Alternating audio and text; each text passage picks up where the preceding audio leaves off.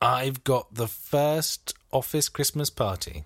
I've got everything that's in the air. Date fight! Hello there, welcome to Date Fight. Yes! It's a delight to be with you on this, the 17th of December. No, okay. I'm Nat Tappy, and this is a podcast where we each take a fact from history, then we hurl it at the wall and see which is stickiest. Round one! I would like to take you back to the 17th of December, 497 BC. Whoa. BC. I would like to be taken. Thank you. Have we ever done a BC before? I don't think we have done a BC. Nope. So I've gone at least 500 years earlier than anyone else. That's a bonus point right there, isn't it? There it is. To the first celebration of Saturnalia, Yes. the midwinter festival of the Romans. So it was a festival that went on for about a week. It go on till the 23rd of December. Everyone got very drunk. They gave each other gifts. Right. And the servants were the masters for one of the days, and the masters were the servants. Everything was topsy-turvy. It was a world turned upside down. And anyway, it gave us most of the traditions which we've adopted and turned into Christmas, and that you have a midwinter festival where you eat too much, drink too much, and give gifts. Yeah. How was your Saturnalia? No, quiet one. Your family. Do you think nice for Saturnalia? Your family. They didn't have Boxing Day, so it was rubbish. Do you like Boxing Day? I love Boxing Day. Boxing Day is the most wonderful time of the year. Why is that? Because you can just sit there and read books and eat leftovers and just... There's no Just expectation exist. anymore, is No. there? It's like, it's over. Yeah. There's You know, probably for a better stack or for of worse, books. you've done it. Yeah. Books, whatever. Okay, that's good. I like your Saturnalia. I'll see your Saturnalia and I'll raise you 17th of December 1903, Yeah. where the Wright brothers, Oh. Ian and Matthew, make the first controlled, powered, heavier-than-air flight in the Wright Flyer at Kitty Hawk in North Carolina, where I have been. Have you? Yes. Did you go because they did it there or just for other reasons? No, I was on my way to Ocracoke. It's a magical place. Actually, if you ever get the chance to go. Okay. It's on an isthmus that sticks out Merry Christmas, of isthmus. the Merry Isthmus. It sticks out the side of North Carolina. Yeah. And it sort of goes down and it tapers down this little spit of land until it sort of fragments into islands. Now, Kitty Hawk is fairly near the top bit. And as you go, I was going to Ocracoke, which is like the last island. It's the last stop, and it's where Blackbeard the pirate met his grisly end, where the deck was slick with blood, and he was run aground. Anyway, it's a magical place. It really is. Of all the places I I've can really been, imagine the blood. yeah, no, but it's all silvery and shimmery and shiny, and just it's unlike anywhere else I've been in the States. Yeah. In that there's very little kind of chain commerce. There's not really any kind of Starbucks or anything like that. It's got a very unique feel to it, and it's stunningly beautiful. You've got this kind of almost lagoon on one side of the isthmus and the ocean on the other, and it tapers right the way down until it's literally the road you're driving on and a little sand dune either side. And you get right to the end, and then there's a ferry waiting for you, and it takes you over to the last island. But Kitty Hawk, do you know why they did the flight at Kitty Hawk? No. They needed to find a place. They weren't from there. They needed to find a place that had a steady onshore wind, quite importantly, onshore wind of about 30 miles an hour Right. to get this thing off the ground. Yeah. And they didn't know how to do it. So what they did was they asked the US Postal Service, they said, can you ask all the postmen if they know of anywhere? And so they did this massive sort of census of the postmen of America until someone, the Kitty Hawk postman said, you want to try it down here, mate?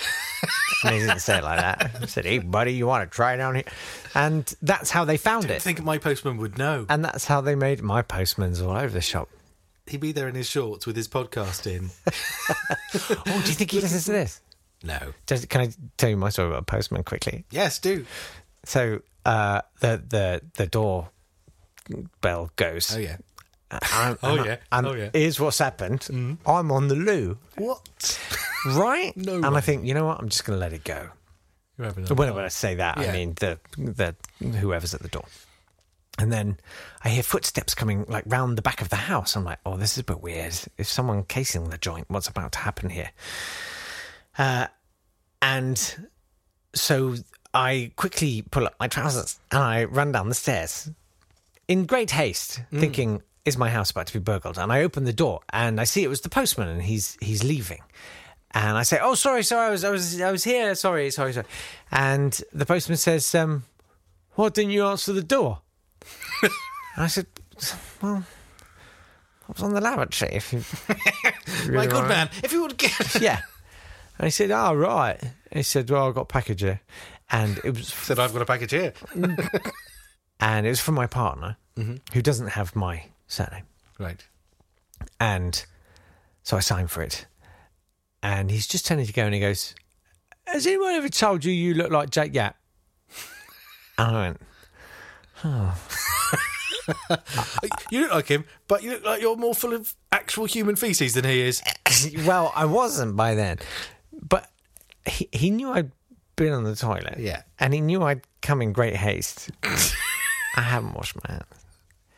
Anyway, so you look like Jake Yap. I said, I am Jake Yap. Yeah. And somewhat dishearteningly, I'm not going to lie to you, he just went, what are you doing living here? It's like, everybody has to live somewhere. People think, you go on TV, every appearance on TV comes with a standard £1 million contract. Yep. Like, it does. It does. It definitely does. What? Do you not get that? No. Oh. I got slightly more than I shouldn't have said. maybe a week of work as a plumber. Anyway, This is awkward. and that happened twice, and that was 4 years ago. So he says, oh, it was very nice to meet, and he insisted on shaking my unwashed hand. I was like, well, more for you. So now he's very You've infected chatty him now. with botulism, and Here's hoping. yeah. No, he's fine. It's the shorts. They're very resilient people. Yes. They got hardy knees. Yeah. Anyway, he knew where there was a steady 30-mile-an-hour wind. Brilliant. Well, you can have that point. Really? Yeah, because if only because of the postman poo story. It takes us to 2-1 to me. Oh, Yeah. Fine.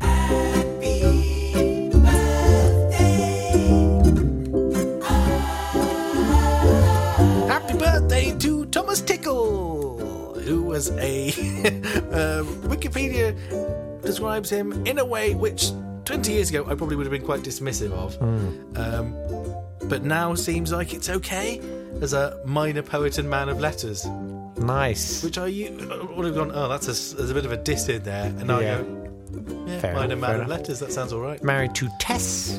Testicle. Yes. He did a translation of the Iliad at the same time Alexander Pope did, which upset Alexander Pope a lot. And essentially I just included him because I want to call him Mr. Tickle. That's the entire thing. Was he the inspiration for Roger Hargreaves? I believe he was. He did have extraordinary long arms. Could they go out the window and down the road and everything? No, he made that bit up. Oh, right. They were just like down to his feet. That's good. Also, happy birthday to Émilie du Châtelet, a French scientist and who wrote the Foundations of Physics, probably the best French scientist of the 1730s. She was very famous at the time. Voltaire at one point lived with her. And it was described, again, in the source I've got as became her long-term companion under the eyes of her tolerant husband. Crumbs. I mean, Tolerant or turgid. I mean, yeah. it's all right. Voltaire can move in. No, I just want to. I'll just sit and watch. I'll just sit and watch. quite happy with it actually. Oh, that's so weird. And they used to compete together. They had two laboratories, Oh, did two they? labs built to do different science experiments, and they used to compete to see who could win the most prizes. That's healthy. Yeah, that was Emily and Voltaire. She died in childbirth because childbirth is a ridiculous waste of people up until the 20th century. Yeah. Also, happy birthday to radio and DJ Greg James, who I believe you have opinions about. Yes, I think he's wonderful. Good. Yeah, he's really great. He's very fresh and fresh sound. brings something really unique to the party, I think. Yeah. What is that? very pleasant. Happy Death Day to Simon Bolivar, second president of Venezuela, who gave his name to the idea of Central and South American countries being independent of Western influences and gave inspiration to many revolutionary movements throughout Central and South America. Also, Happy Death Day to Dorothy L. Sayers. Ah, Yeah. Also, Happy Death Day to, and this is sort of on the same lines as Greg James, Kim Jong-il. that's very unfair on Kim Jong-il. Although Kim Jong-il's mid-morning show on Radio 1 was an absolute scream. Round 2. I'm going to take you back to 1951, Wow. but not the 17th of December yet. That's coming. I mean, that is the premise of the show. I know. Okay. But a new project is launched called Project Blue Book. Previously it was Project Sign, and previously it was Project Grudge. And this was the department of the American Air Force tasked with finding, investigating unidentified flying objects. So this was 1951, and it started under this guy called Ruppelt. And he was amazing. So he was a highly decorated airman. Christmas tree.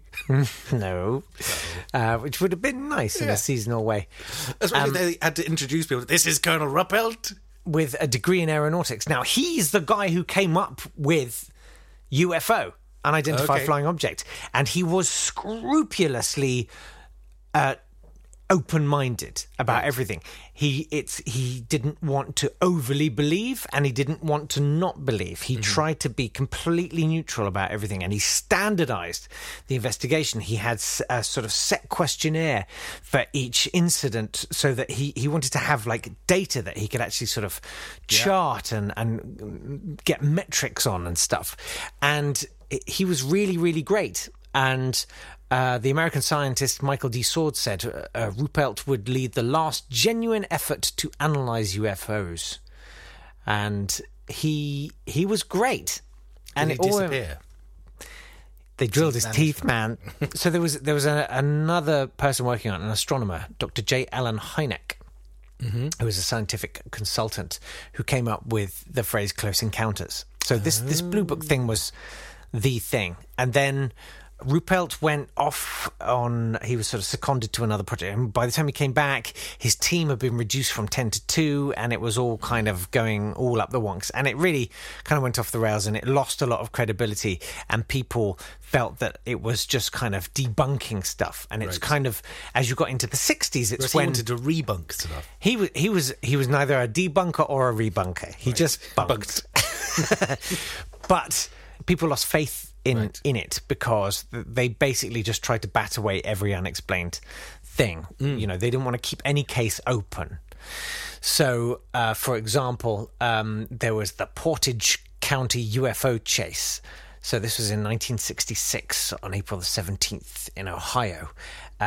Police officers saw what they called a disc-shaped silvery object with a bright light emanating from its underside.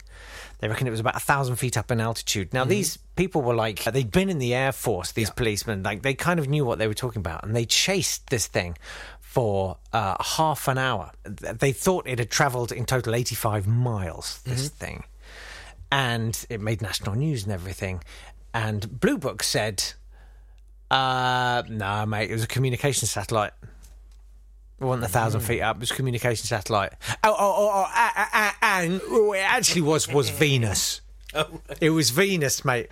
And there was another one where they said, nah, it's Venus. It's almost like... And people said, no. Venus was on the other side of the Earth. And doesn't move 170 miles an hour. No, exactly. The whole thing sort of became discredited, and the last publicly acknowledged day of Blue Book operations was December the 17th, 1969.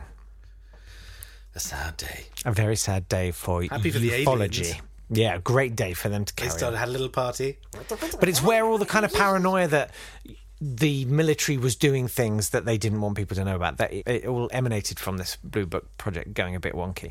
Okay. I'm going to the 17th of December 1538, when Pope Paul III excommunicated Henry VIII. Oh. He excommunicated him because he heard about the desecration of the shrine of St. Thomas Becket, because Henry VIII no longer really wanted to be part of the Catholic Church, but this was the final break with the Catholic Church, which led to the dissolution of the monasteries the next year and the desecration of all the shrines in the country, because if we didn't have to be Catholic anymore, you could just smash them all up. Oh. He had originally tried to get a divorce from Catherine of Aragon, but the Pope wouldn't give him one. It's a different Pope. That was an earlier Pope, Pope Clement the something, 7th maybe, because Catherine of Aragon's nephew was Charles V, the Holy Roman Empire, and probably the most powerful man in Europe at the time. So the Pope didn't want to annoy him, so he'd rather annoy Henry. Oh, I see. And also, there's the whole it was against the religion thing, Yeah. I bet that Pope just wanted to bang their heads together, all them heads of state. But he did. Poor old popes. Back to Pope. We haven't had a Pope in a while. No, it's been ages since we had a Pope. Been a Pope-free week. Yeah. It's been a Pope-free fortnight, practically. Here we go. Excommunicating Henry VIII. After the 18th of December, 17th of December, he's fine. God will talk to him. 18th of December, no. Straight to hell.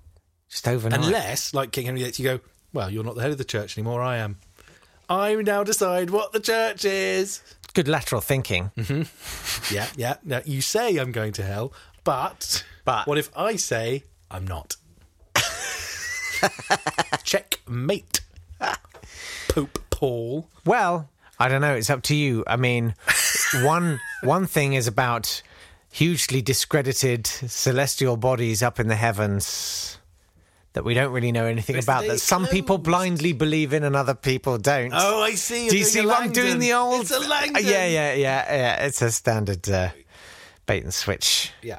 What do you... Well, Church of England versus all extraterrestrial life. I like extraterrestrials. You can have it. Oh, sweet. Amazing. Oh, no. This could be the week. Yeah. The thing is, having seen all the forfeits that you've had to do on Sunday, here's the way it works, in case you don't know. We keep a tally across the week, and then on Sunday, whoever's lost has to pay a forfeit. And that's been me every single time so far. But seeing the times that Nat has had, his treats have been so ghastly. What his forfeit's going to be, I can only dread to think on your behalf. But you can. In some ways, I feel like I've suffered all of the forfeits so far. I basically have had to prepare an extra bit to say to everyone whilst going through an experience I don't want to go through. This is such a stupid podcast. Thanks for indulging us. We're going to be back tomorrow. Why not see how all of this plays out? Every day. Share and subscribe and all that, will you? It does make such a difference. Write a rating and a review. That'd be amazing. Maybe Tell your mum. Tell your mum how to do podcasts. Bake a cake and decorate it with the thumbnail. Yeah. That would be... Not with your thumbnail. No, you'll need 3 colours, blue, yellow and black. Yeah. All right, we'll see you tomorrow for cake. Thanks so much.